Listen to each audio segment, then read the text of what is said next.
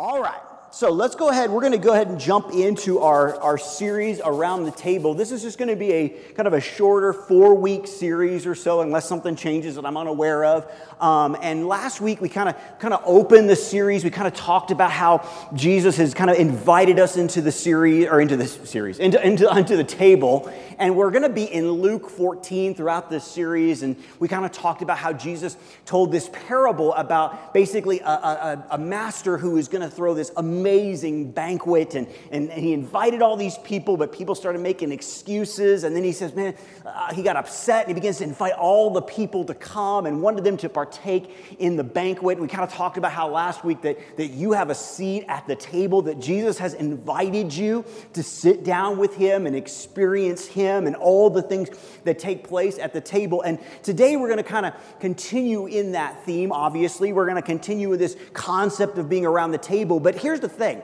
Once you've sat down, once you have accepted that invitation and now you are at the table, now there's other things that Jesus wants to do. It's a lot of times, unfortunately, what we do sometimes as Christians is we go, awesome, I'm going to sit down here with Jesus and I'm just going to gorge myself on things and not really change, not really become who God wants me to be, not really do the things he wants me to be. I'm just going to sit here at the table and do nothing. And the problem is Jesus says, listen, I'm thrilled you're at the table. I want you at the table. There's a seat for you at the table. We talked about that last week. There's one of those name tags that if you go to a fancy Thanksgiving, they have the name tags. You have a place.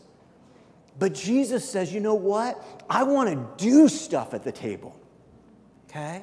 I don't know about you, but I grew up as a table being multi-purpose. It was used for many different things. It was meant to have family meetings. It was meant to celebrate birthdays. It was meant to have just a normal, everyday Tuesday evening dinner. It had many uses. It had many things. There was discipline that was given out at the table, There was exciting news given out at the table.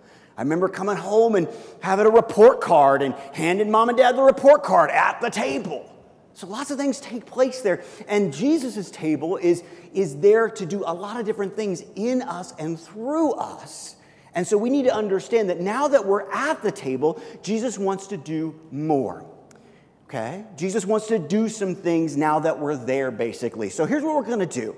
We're going to look at basically in Luke, where Jesus begins to, in some ways, now that he's talked about that invitation, coming and sitting, what God wants to do in that moment, in our hearts and in our lives. And here's the thing. I'm just going to tell you right from the get-go. This is going to be a little bit like, some of the things Jesus says here are like, whoa. I mean, they're kind of intense. They seem on the surface very in your face. Okay, and we're going to take some time and unpack these things together.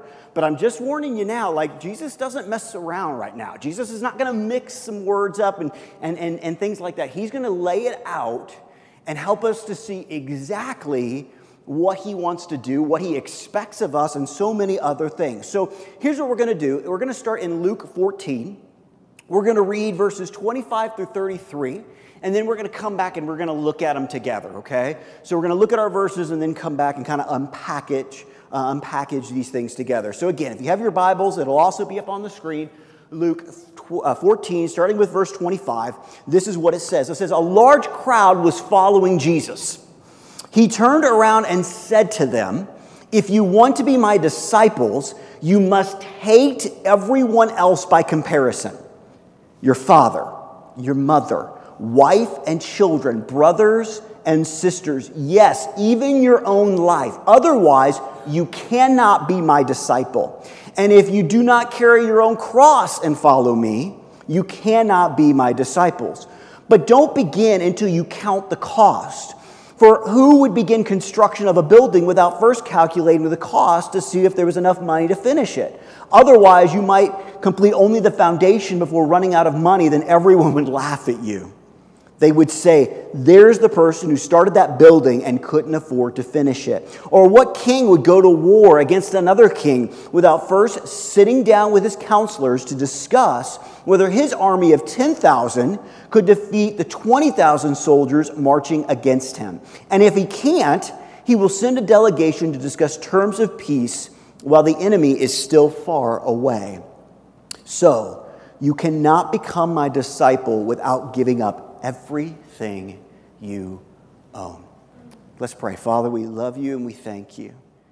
And Jesus, as we have just read your words, these are some strong words.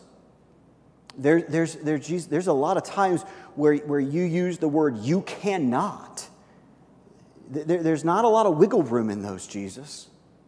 And God, as we look at these things together, God, it can be so easy for us to look at these things and kind of put up a wall and go, wait a minute, that's a little too strong for me. That's a little too much for me. I'm not sure. But God, I pray that we wouldn't do that.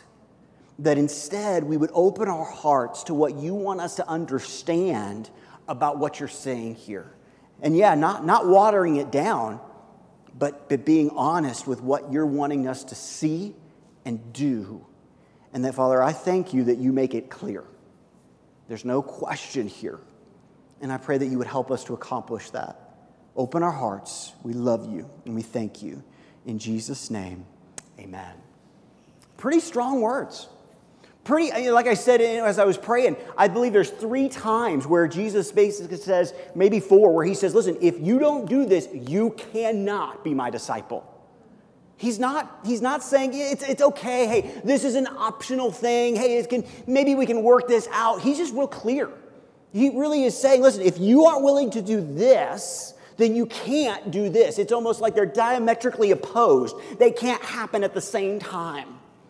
And Jesus comes out very strongly and very firmly in this moment. He doesn't, and what's interesting is all these people are following Jesus. You know, you would think that Jesus would be all excited. You'd think, wow, look at all these people. Isn't this wonderful? I've gathered a crowd. And then Jesus begins to basically say, you know what? If you're not willing to do this, this, and this, you might as well turn around and go home. I don't know if that would kind of jive with some of the pastor books I read nowadays. A lot of the pastor books say, hey, look, good crowd. Don't say something that'll make them mad. Don't do something that'll make them go, well, I don't know if I want to be a part of this church. No, Jesus basically like, okay, guys, listen, here's the deal. I don't know about you. I like that. I'm not real bright, you know. Like, I like it when somebody says, this is the way we're going to do this. And I'm like, okay, good, you know, I can do that. You know, we've talked about this before. I do not do well with IKEA instructions. Because they're not instructions, they're pictures. And although I'm visual, I need somebody to be like, you're going to do this, and then you're going to do this, and then you're going to do this. And in some ways, Jesus kind of lays out some things. And so this morning, using our text, using the things that Jesus kind of lays out, we're going to look at this together. So now that we're seated at the table with Jesus, what does he want us to do? Okay, now we're there, okay? Now you say, hey, Aaron, I'm not really seated at the table with Jesus. Okay, listen, we'll get to you in a little bit, okay? You can write these things down and keep an eye on these things. But these are, in a lot of ways, Jesus is now saying, listen, if you're going to follow me, you've come to the table, but now there's another step, okay? There's another step here that Jesus wants us to take us on. And if we're going to do this, we need to be doing some of these things, okay? These things should be a part of our lives basically on a daily basis, because some of these things are hard and we have to kind of readjust, okay? So we're going to look at some of those things. So the first thing we want to look at, he wants us to put him where he belongs, okay? He wants us to put him where he belongs. Look at Luke 14. We just read it, but again, verses 25 and 26. This is what it says. It says, as the large crowd was following Jesus, he turned around and said to them, if you want to be my disciple, you must hate everyone else by comparison. Now hold on to that by comparison. We're going to get back to that in a second. Your father, your mother, wife, children, brother and sisters, yes, even your own life. Otherwise, here it is, you cannot be my disciple. Now, here's the strange thing is, Jesus is love. What do you mean hate people? Is Jesus basically saying, listen, if I'm going to follow Jesus, I got to hate pretty much everybody else in my life? No, he's not saying that. What he's basically saying is in comparison, you're going to hate them. He uses that word hate as a very strong word to help us understand how instead we should love him above everything else. Notice what Jesus didn't say. He didn't say, and I'm going to kind of give it a little bit of 2022 action here, okay? He didn't say you're going to need to hate your cell phone more than me, or you're going to have to hate your house more than me, or you're going to hate your car more than me, even though sometimes, unfortunately, we can kind of put those things above people in our lives. No, he says, listen, the relationships you have, those things that you put as so important need to be in comparison very low on the totem pole. Now, here's what we need to understand about that for a second. Notice he didn't say house, car, cell phone, those types of things. So basically what he's saying is those things are even less important than husband, wife, children, family, and those sorts of things. So just in case there's a little bit of problem here where you're basically going, oh man, I'm really out of whack because not only do I not put Jesus first, I put things in front of people. So even that may need to be adjusted a little bit in your life. But what Jesus is saying here is, listen, in comparison to these things that are supposed to be held so dear to you, in comparison to me, you need to hate them. That's strong, guys. That is strong language. And he says, listen, if you can't do that, you can't be my disciple. Now hear me here.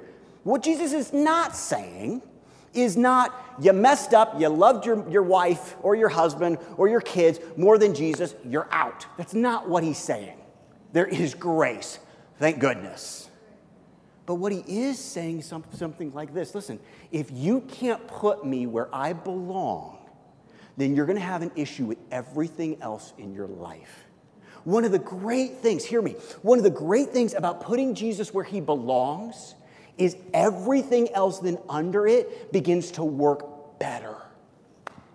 You want to be a better husband? Love Jesus the most, and he'll teach you how. You want to be a great parent? Put Jesus first and what he wants to do in you and through you, and you'll be amazed at the type of parent you can be. You want to be a great boss or a great employee? Put Jesus first and let him train you and show you at the table what that looks like according to his word, not according to the word of the world. And you're going to find that all these other things begin to work so much better in our lives when we simply put Jesus where he goes. And listen, I know how this works. I know speaking this, some of you, it's like your mama hearts and your dada hearts are kind of going, oh, but my kids are just so great and I just love them so much. And I'm like, good, you should. But at the same time, Jesus has got to be number one. Remember, he says, in comparison. He says, when you look at things and you see how you do life and what these things look like, listen, he's like, I got to be first. Listen, it's in your notes. We need to desire Jesus over everything else and everyone else in our lives. So the point is not to hate people or stuff. The point is to love Jesus more. Okay? He said, boy, I love my wife. Yes, good. Thank you. Awesome. Love Jesus more. Love Jesus more. You say, I love this or I love that. Fine. I love fishing. I love my hobbies. Great. Those are awesome. I love to cook. I love to eat. Whatever. Listen, that's great. Just put Jesus above it. Put him number one. Put him where he belongs. When you can do that, when you're at the table with him, everything else can change. Because then what happens, and this is a beautiful thing, what happens is what becomes placed on the table becomes a lot less important at who's at the table. Listen, if you are what I call a blessing seeker, like that's what's all, it's like I'm in this because what God can give me, you're not putting Jesus where he belongs. You may be quote unquote at the table, but you care a lot more about what God's going to put on the table than who's at the table. I've heard it said, don't be so concerned with the hand of God as much as the face of Jesus, of God. Because when all we care about what God can give us, we're going to miss who he is. And listen, who he is and what he is so much greater than what he gives. And he gives amazing stuff, doesn't he? He gave Jesus. I mean, goodness sakes, I'm looking around. Hold on. I'm just checking. Hold on. I'm almost done. Good. I think everyone in here. Oh, wait. I didn't check in the back. Okay. I know Gordon. Oh, he's got. Okay. Every single one of you, maybe slower than others, had 2 feet and 2 legs and walked into this place this morning. I don't think anybody walked here. I think everybody used some type of mechanical device to get here. You're blessed, folks. The problem is we tend to care about the things that don't matter as much as the things that do.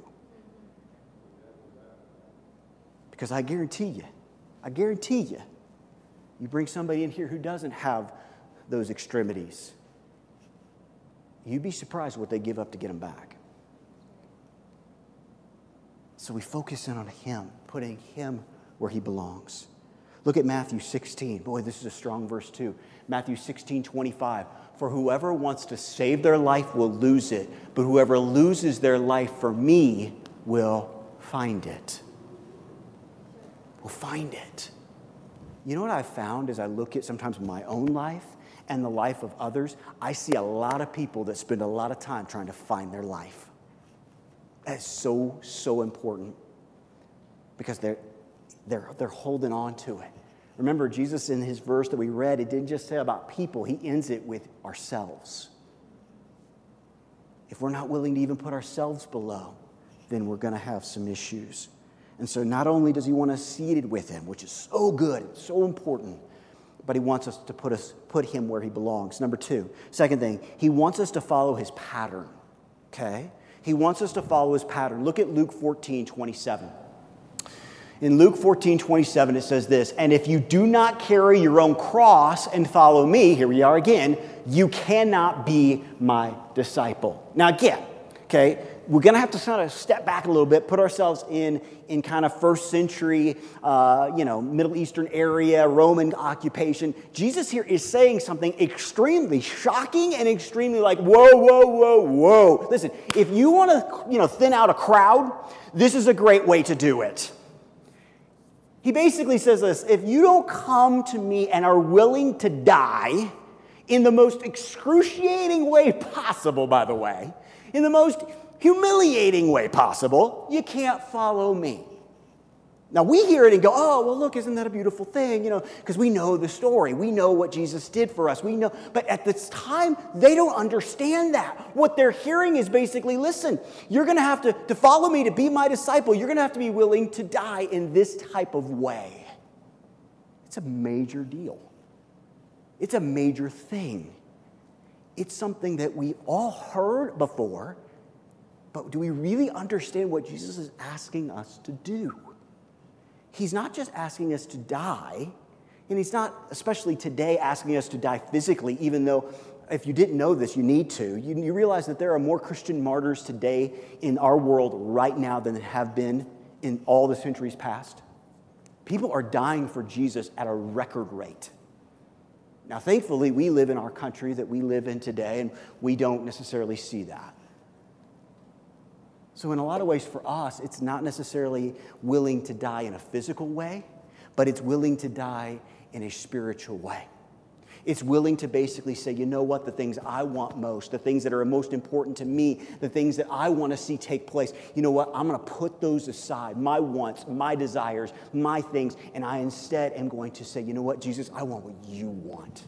It's a dying to self type of thing that we need to understand. But here's the thing. I want to dive a little bit deeper into this, okay? And I want to use specifically this verse to do it.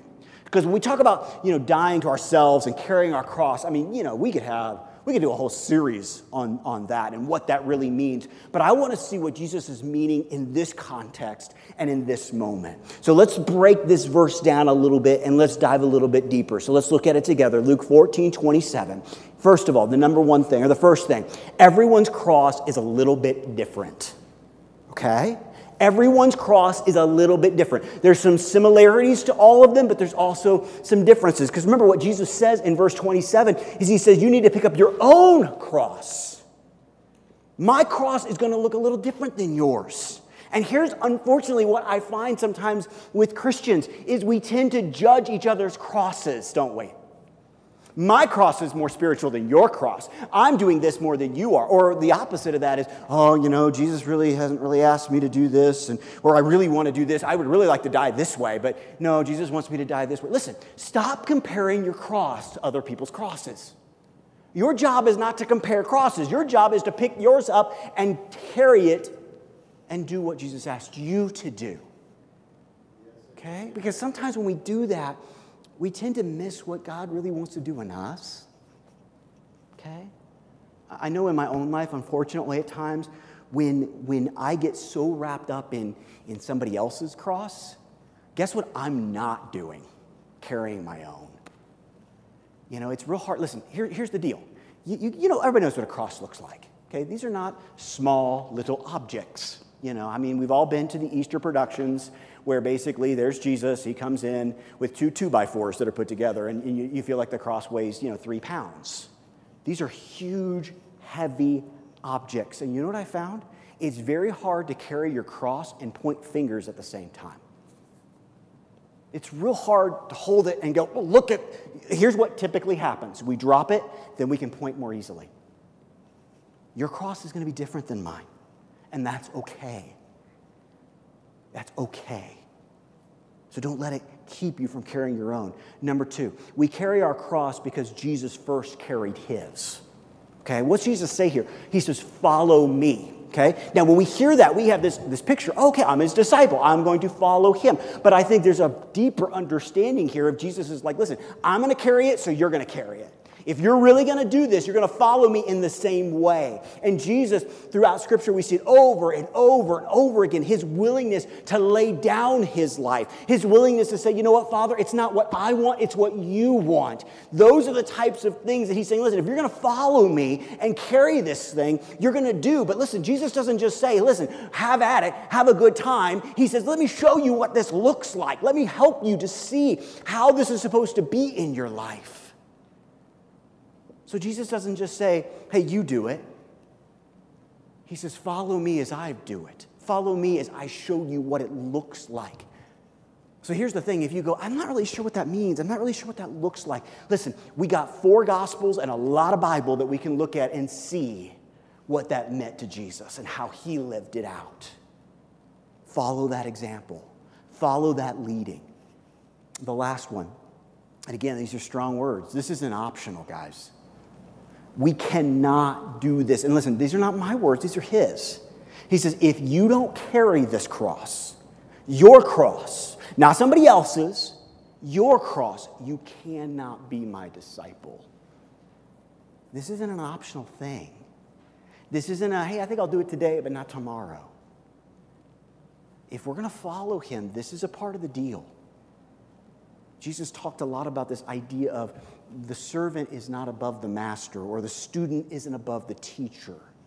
And basically what he's saying is, listen, if I'm your teacher and I'm your master, if I'm your Lord and Savior, and I had to carry my cross, you're going to need to carry yours too. And here's the thing, and this is important you get this. Because Jesus was willing to carry his cross, listen, he literally changed the world.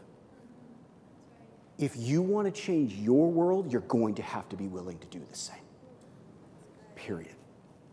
A lot of us, we want to change our world, and we think we can do it without carrying our own cross. It just doesn't work that way. It's not optional. I don't know how many times I've had people, I just want God to use me. I want to change my world for him. Really? That's great. So here's what that means. It means that you can't have it your way all the time. It means that you're going to have to serve others. It's going to mean that your wants, your desires, you're going to have to die to those things daily and carry your cross to follow Jesus. And no, I don't want to do that. You're not going to change your world.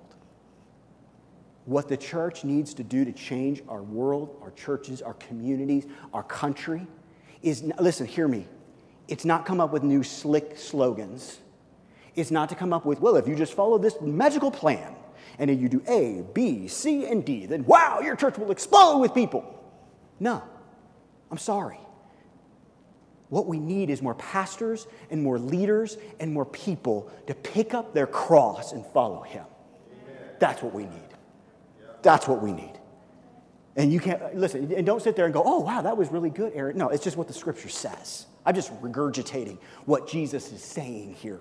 We love to try to make it more complicated. We love to make it sound more spiritual and more flashy and more, because you know what? Nobody wants to die.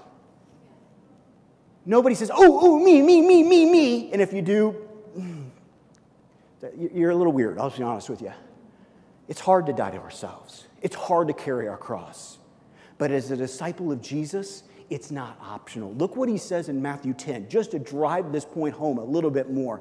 Matthew 10:38, whoever does not take up their cross and follow me is not worthy of me. I told you last week this was going to be a message that was going to be a little bit more, I don't know if that's the right way to put it. We got to take up our cross. Next, he wants us to count the cost. He wants us to count the cost. Now listen, how does sometimes usually some things work? Like if I'm trying to manipulate you or you're trying to manipulate me, okay, I don't want you to count the cost, okay? Like, let me explain this to you. Like, let's say I am a car salesman. Don't boo me, okay? I am a car salesman. And I have you come in and you're like, well, you know, I just like this nice, maybe it gets good gas mileage and it's the cheaper model and I don't need all the bells and whistles. You know what? I'm probably, I'm going to be like, well, yeah, that's nice, but have you seen this? Well, that has nothing I want. It doesn't matter. It's brand new. Look at it. Isn't it wonderful? And I begin to, and here's the thing. And you go, well, but how much more is it than the other one I want? I don't want you to count the cost at this point. I want you to get in ooh, shiny. Ooh, pretty. Ooh, heated seats. Ooh, yes. Hallelujah for heated seats. I mean, come on, yeah. Because I don't want you to count the cost. Because it's going to cost you more in the long run. Especially if you can't afford it. You get where I'm going here? Jesus is not like that. Jesus says, you need to count the cost. He invites us to count the cost. He wants us to count the cost. Look what he says in Luke 16:28-32. Again, we read it, but here it is again. But don't begin until you count the costs. For who would begin a construction of a building without first calculating the cost to see if there's enough money to finish it? Otherwise, you might complete the foundation before running out of money, and then everyone would laugh at you. I love that. They would say, there's the person who started the building and couldn't afford to finish it. Or what king would go to war against another king without first sitting down with his counselors to discuss with his army of 10,000 could defeat 20,000 soldiers marching against him. And if he can't, he'll send a delegation to discuss terms of peace while the enemy is still far away. Jesus is like, listen, you need to know what this is going to cost you. You need to understand. Why is Jesus being so firm here? Why is Jesus laying it out? Because he wants you to count the cost. He invites us to do that. In fact, in some ways, he kind of would say, listen, if you don't, you're kind of foolish. Like, who wouldn't do that? Like, for something as small as a building project, you know what I mean? Like, you would do this. Why wouldn't you do it with a decision like this? Why wouldn't you take the time to really look and see what it's going to cost you? And see, some people look at that and they go, oh boy, that's kind of a negative. I don't. I look at it as a positive. I look at it like our Jesus is saying, here it all is. It's all in front of you. You know what that tells me? This is a good deal. When people are hiding stuff, when people are like, hey, don't worry about the cost of this car.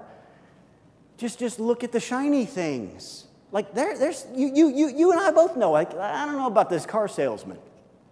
He's not got my best interest at heart. But when you have somebody that says, here it all is, you can make your decisions for yourself. Here it all is. You know, that's what Jesus has done. He basically says, here it is. You get to make this call. You get to make the decision. There's no manipulation. There's no guilt or shame. It's just, here it is. Here's the invitation. Here it is. I like that about Jesus. I like that he shares that with you and me in that way. And it's interesting as well that he kind of uses some very interesting understandings here. He uses things that we kind of have an idea about, and it's in your notes. Jesus alludes to the idea that being his disciple was like building and battle. Okay? Building and battle. Each one of these are usually more costly than one thinks before beginning. Isn't it? Battle and building. Man, you want to talk about what it is to be a disciple of Jesus, what he is expressing to you and me? That's a great way to understand it. It's about building and it's about battle. You want to be a disciple of Jesus? You better understand that he wants you building things in your life, building things for him, building things for others, and also he wants you to battle. He wants you to be willing to say, you know what? I'll stand up for what's right. I'm not going to cower in the corner and say, oh, well, that's not really popular. Listen, do you think right here Jesus is expressing things that people are really excited about, are popular? Jesus is saying, this is the truth. You want the truth? Here it is. You want to see what I have? Here it is. And so he's saying, listen, when it comes to your life, there better be some building and there better be some battle. And here's the deal. If you don't see either of those things in your life, you may need to take a step back and understand maybe I'm not following Jesus the way I ought to. Okay? Because you're going to find that God wants you growing. And if you're growing, the enemy is not going to sit back and be thrilled with that. And he's going to battle you. And we need to understand to count the cost. We need to understand that those things sometimes are costly. But listen, hear me here. You need to understand this. When you're counting the cost, what Jesus charges and the opposite, or basically if you're not willing to pay that price, hear me. If you're not willing to pay that price, you're going to pay a much steeper price. It doesn't always seem that way. Okay? It doesn't always seem that way. But I promise you, you will pay someone or something. And the deal that Jesus is giving us to follow him is astronomically a better deal than what you'll pay if you don't. So you can't have this, well, I'm not going to pay the price. I just don't want to do that. I'm going to do my own thing. No, it just doesn't work that way. So the cost is going to be big one way or another. The question is who you're going to pay. Who are you going to pay? Next, last one. He wants us to be willing to allow him to change everything. Okay? When you're sitting at the table, okay, Jesus wants you to give him the ability or the opportunity to change everything in you. Look at Luke 14:33. So, you cannot become my disciple without giving up everything you own. What do you own? Think about that. What do you really own? You know, we have that, you maybe have a discussion with financial people. What do you really own? Like what is really yours? What is, some people say, well, if you're making on payments, it's not really yours and whatever. So, what is the everything that Jesus is really talking about? What do you really own? It's sometimes not the things that we think about, but it's really who we are. It's those things that we hold kind of close to us that God wants to kind of look at and says, listen, I want to change you. I want to make you more like me. And here's the thing. I think this was interesting. In the Greek, okay, this idea of basically giving up everything, that idea of the Greek wording of that is basically this idea of basically saying goodbye to, okay? It's literally like going, hey, this stuff that you're holding on to, it's like basically what Jesus is saying. You got to be willing to go like, see ya, bye, don't need it, got something better. That's the idea. It's literally waving goodbye to it. It's like those things that we have. Jesus wants us to say, goodbye, goodbye, goodbye, to give up everything we own. But listen, let's look a little bit deeper in this verse. Let's look at what deeper truths Jesus is wanting to communicate in this verse. Because again, this is a verse we usually hear a lot. And so I want to unpack it as we close this morning. Number one, he doesn't want to give people the impression that they have to clean up their lives before they come to Him, okay? This is very important because we hear this a lot. I got to get it cleaned up. We talked a little bit about this last week, okay? The invitation is not given to you because you are dressed a certain way or you got all your stuff together or all that sort of stuff. It is simply given to everyone. We read it in the parable last week where Jesus basically tells the story where the master says, go out to the country and find people in the hedges and all over, like, just bring them into my house. He doesn't say, listen, you got to look a certain way or believe a certain thing or understand a certain thing or be able to memorize certain verses or, hey, listen, if you don't have the books of the Bible memorized in order, then you're just not invited to the party. No. He's saying, listen, you need to understand that you are invited. You don't have to clean it up. It's kind of like this. It's like saying, I'm going to take, like, I don't know about you, but, like Easton's still at that place where like showers and cleaning up are still not the favorite thing to do, I'm hoping that, I'm sure that'll change at some point, But it's like, okay, buddy, it's time to take a shower. And he's like, because he'd rather do something else. Understanding like you got to get cleaned up before you come to the table and sit with Jesus is kind of like going, hey, listen, I'm gonna clean up. I'm gonna wash up before I take a bath or a shower. That's silly. Do this. Instead of doing that, just go take the shower. Okay? Jesus is saying, listen, I want you just to come as you are. But here's the thing. There's a number two. There's a number two in this. Yet likewise, He doesn't want to give people the impression that He won't want to clean up their lives with their cooperation after they come to Him. Okay? So listen, there's two sides of this coin.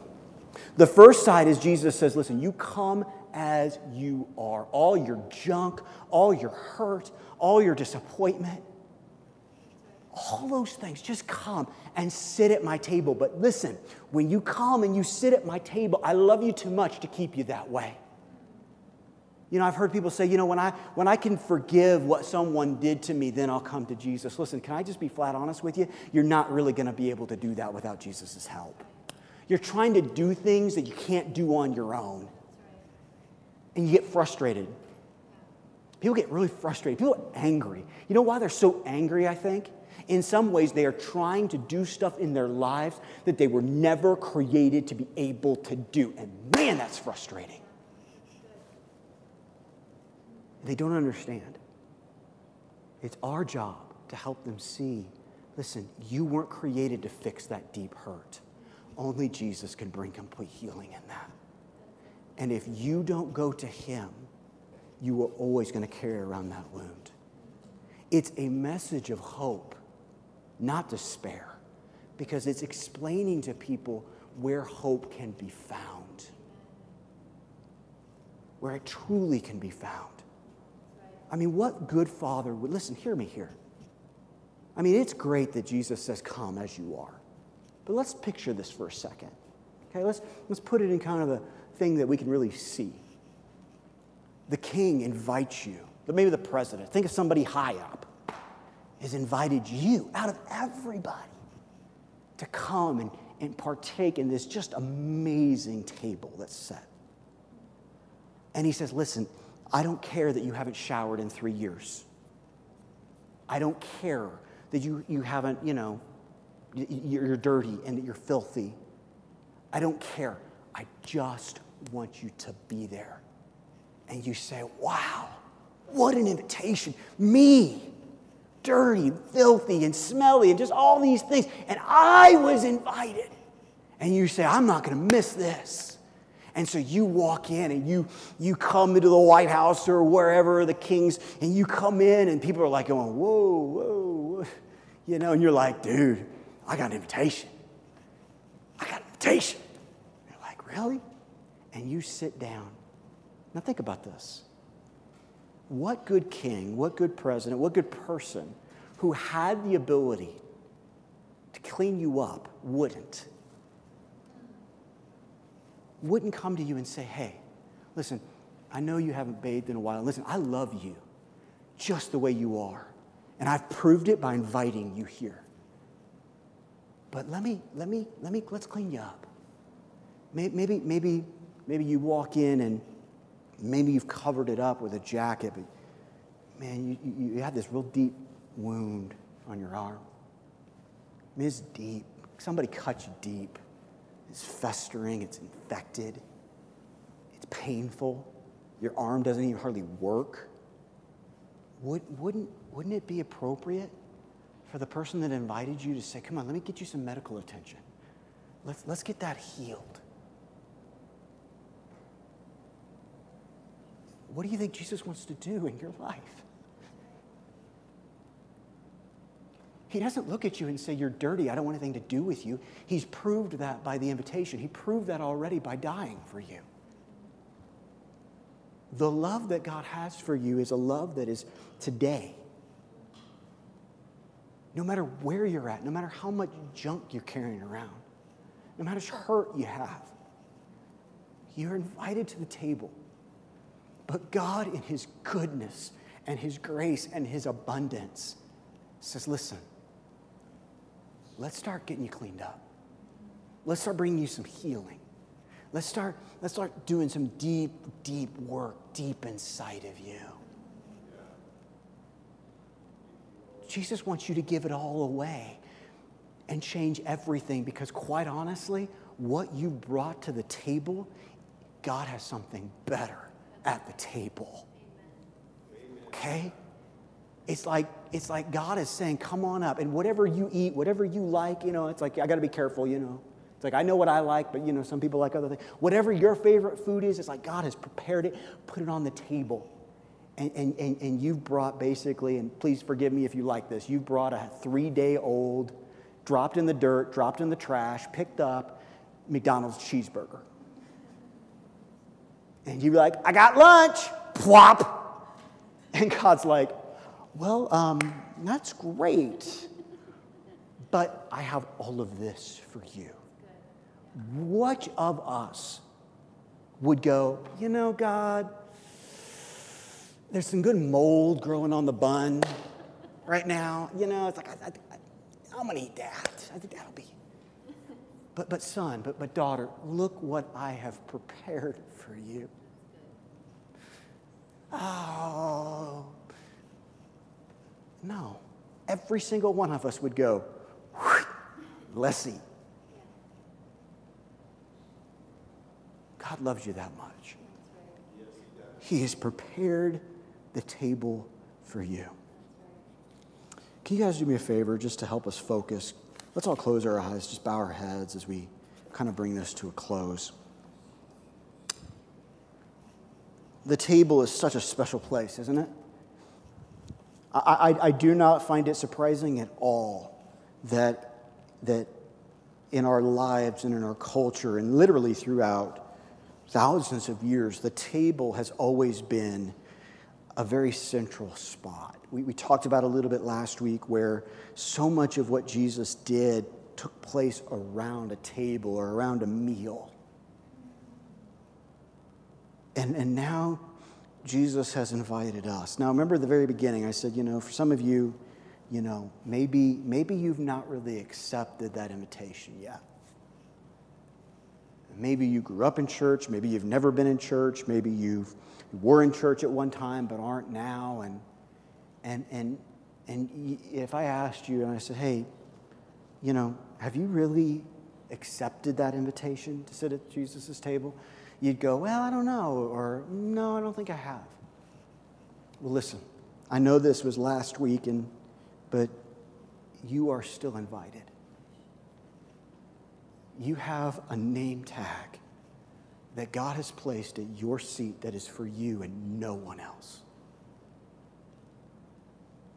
Do you realize that? The God of the universe who spoke and planets were formed and stars came and all these things has a place for you. A lot of times we'll sit there, oh, no, the place is for all the good people. Listen, there's no such thing as good people. There just isn't.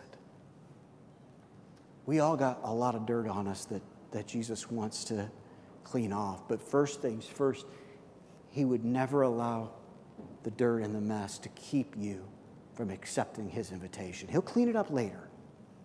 But right now, it's about accepting that invitation. It's about saying, Jesus, I want to sit at your table. I want to take my spot there. And so if you never have, there's a real easy way to accept that and to accept that invitation. It's simply by praying and asking Jesus, Jesus, can I accept that invitation? That invitation of forgiveness, that invitation of grace, that invitation to make you Lord and Savior of my life, because I know and I believe that you are exactly who you said you were. You're God's Son, and you came and you died and rose again for me. And so I accept that love and accept that forgiveness. I accept that seat at the table. You can do that right now. Listen, there's not a magic word. It's just simply believing with your heart and confessing with your mouth those things, and you will be saved. The chair will be pulled back, and you will be ushered into your seat there. For the rest of us that have already accepted that invitation, some of us have forgotten that now that we're there, there's some things that Jesus wants to do, and there's some things that we need to do. We've kind of thought that, okay, we're there, we're done. It's not the way it works.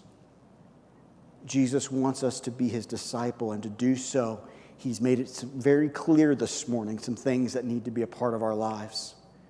And remember I said earlier, it's like, this isn't about perfection, in some ways. Like we're never going to be perfect in all these areas, but it is about the process that God wants to do and the change that he wants to bring in you and through you. But here's the deal. To do that, we've got to do some things. We've got to put him first. We've got to follow his pattern. We've got to do these things that are so vital. And here's the thing. If maybe there's one or multiple things right now that you're having an issue with, guess what? If you're at the table, you're in the perfect spot.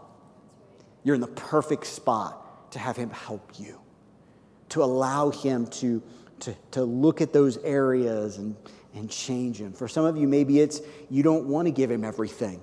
You want to hold on to some hurt and some bitterness and some unforgiveness. You want to hold on to that nasty cheeseburger instead of what God's really prepared for you. And Jesus this morning would say, listen, throw it away. I got something so much better. If you'll just take it. And so for some of us this morning, that's what we need to do.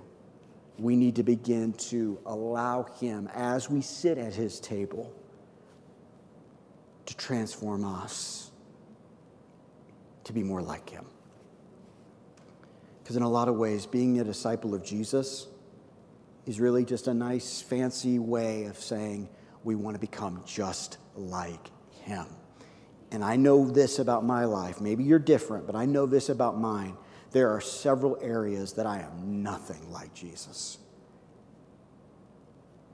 And I could sit there and pout about it, and woe is me about it. Or I could understand that in those areas, as I sit at the table, Jesus wants to help me to change that, to become a little bit more like him in how I love people, to become a little bit more like him in how I forgive, or whatever area we're not so good at.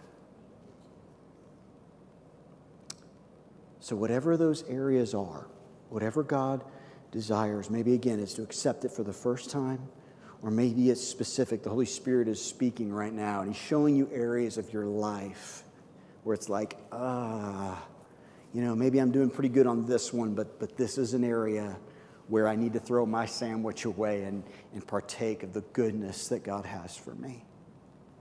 Wherever you're at, when we call out to Jesus, he's there, and he will answer, and he will help, and he will minister. Our job is to call out for help, and he will help us and help you become more like him. Whether it's for the first time, where we change from from death to life, or whether it's that regeneration and restoration that he's doing in all of us. He wants us to be more like him. So if there's an area, whether it's the first time or others, listen, would you pray with me as I pray for you? Would you call out to God those things specifically and ask him to help you? Father, we love you and we thank you. And God, we thank you so much that you have invited us all to the table.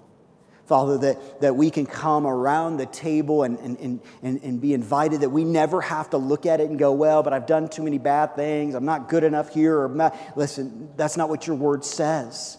Your word tells us, and your word is truth, that there is a seat for all of us there. And that we can go and we can come. We don't have to clean it ourselves all up. We can just come as we are. And that you will accept us and you have a place for us there. But Jesus, it doesn't stop there. Then you want to begin to do some things in us. You want us to follow you and become your disciple, which means you want us to become more and more like you. God, don't let us just sit at the table and not partake in becoming like you. Don't let us just sit there and go, well, this is great. Here I am. I'll just wait till I'm dead. No. You've called us to a deeper calling than that, and a deeper relationship with you. You've called us to become more and more like you. And Father, you've shown us in this short passage of Scripture some things that we need to focus in on to help make that a reality.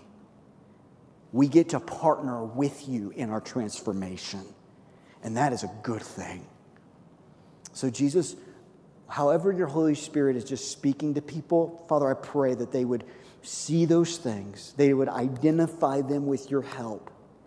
And then they, with you partnering with them, begin the process of letting some things die so that the things you have for them can live and thrive and flourish. God, you are so good. You are so good. And we love you so much. So God, no matter where we're at, we give it to you. We love you. In Jesus' name, amen. Amen. Awesome. Thank you, Jesus.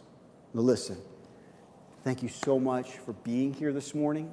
I want to also say this. Some of the things that we talked about this morning are a little, they can seem a little harsh and they can seem a little, straightforward. If there's anything that I did a poor job of sharing that you don't understand, come talk to me. Because this was a hard one for me to put together as far as wanting to make sure that things were communicated clearly with love and grace, but also with the truth that God wants us to understand. So the worst thing you could do this morning is say, I'm going to walk out of here confused. That's not what God has.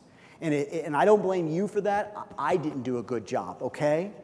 And so with this being such a message that can be so easily misunderstood and taken to a place that it shouldn't be taken to, come talk to me about it. Or maybe I don't feel comfortable coming to you. Listen, an email works fine, or a text, whatever you need to do so that we can look at these things the way that Jesus wants us to see them, in his love and his grace and his mercy, but also in his truth. We need to do so. Okay? Great? Good. So listen, I hope you have a wonderful week. For those that are online, man, we love you. We miss you. We hope we see you soon. For the rest of you, have a wonderful week. Enjoy yourselves. Focus in on praying for the things that we prayed for in our groups this week. And also know that God is going to transform those areas and our areas wherever we need him to do so. I love you. Have a great week. We'll talk to you soon.